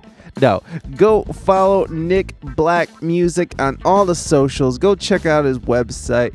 Go click in the show notes and just give Nick Black some love, all right? Go give him some love. And thank you, Nick, for sending over that tune. I really appreciate you sending over an unreleased song, Priceless. And if you missed it, which I don't know how you did, it's right at the top of the show. Go listen to it again. That is unreleased and currently unavailable on, to purchase or to stream. So I appreciate that exclusivity. I told Nick, I was like, you got any songs that aren't released yet that won't get me DCMA'd? If not, I'll just go on your YouTube and just rip the audio off there, which is what I do now because I'm the copyright laws are starting to get crazy, and I don't want the podcast to have to do anything more than it has to other than exist, which means I don't want to have to go back and edit out any songs, which I can feel it. It's going to happen. I'm going to be very upset when it happens, but it'll most likely happen. But hey, we're not doing shit until they tell us, so... And by then it'll be too late and they'll deplatform me. All right, I'm not going to go there. I'm not going to send my head into that tailspin. Go to ReinaMystique.com, ReinaMystique, and check out her website. It's fun over there. She also streams on Twitch 3 days a week, Tuesdays and Thursdays and Saturdays, all roughly around 7 a.m. Eastern Standard Time. You can also go check out We Speak English Good on Twitch as well, twitch.tv/We Speak English Good. Come and be part of the conversation. Come and see what all the fuss is about. I don't know how much fuss there is, but come see about the fuss. Lots of fuss going on. You can like, subscribe, review. Like us on all the social media platforms. They're in the show notes. Go click around. You can subscribe to us on Apple iTunes, Spotify, anywhere you get your podcast. And you can leave a review for us on Apple iTunes or anywhere you can leave a review. It's very helpful for us to be found, and it's a very free way for you guys to support the show. You can also come on over to Twitch and subscribe there. That helps monetarily. And you can support our sponsors like ModedStudios.com. And we're going to have some more sponsors coming up here in the coming weeks. So any kind of support to our sponsors or anything to the show is so much appreciated. And I just, I love you guys. I say it all the time, but I just appreciate everyone coming through, hanging out, and listening to the show. I mean, it's still confounding to me that people come here every week, twice a week now, and still download this podcast. So it's strange, but it's appreciated. It's only strange because I'm insecure. All right, that's enough out of me. I gotta get ready to do some modding for Reina's stream, so I'm gonna go do that. And I hope that you guys have a great weekend. Be safe out there. If you're in Texas, welcome to freedom, I guess. Wait, no, Texas, you guys aren't getting... When does the mask come off? I'm just like, you know what? Go Texas, go Mississippi, go Michigan. Let's just do it. Let's just fuck it. We're just gonna take off mask and go full speed ahead. Look, I'm not an anti-masker. I'm not. I'm all about masks. You want double up masks? Wear 3 masks. And then wear 3 condoms when you're fucking your wife. Whatever. I don't care. Do it all. But eventually, we're gonna have to get back at it. And so, I'm over here in Ohio. We're still kind of like... we've eased up restrictions, and we haven't seen any kind of real spikes or anything like that. So, I'm saying let's just see how it goes in Texas and Mississippi. Let them be the guinea pigs, because we do gotta get back to it, man. We gotta get back to it. This is the biggest consolidation of small businesses in American history. That is nuts. The fate of our country economically is in the hands of these corporate fucking icy cold dog-eyed corporate fucking masters, and meanwhile our main streets are gonna be shuttered closed while Target and Walmart just fucking rage forth. It seems a little shitty.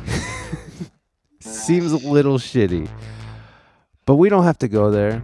It's not important for us to be constantly talking about it. We can just talk about music and mental health forever, and that's what we'll do. And then we'll talk about other crappy things.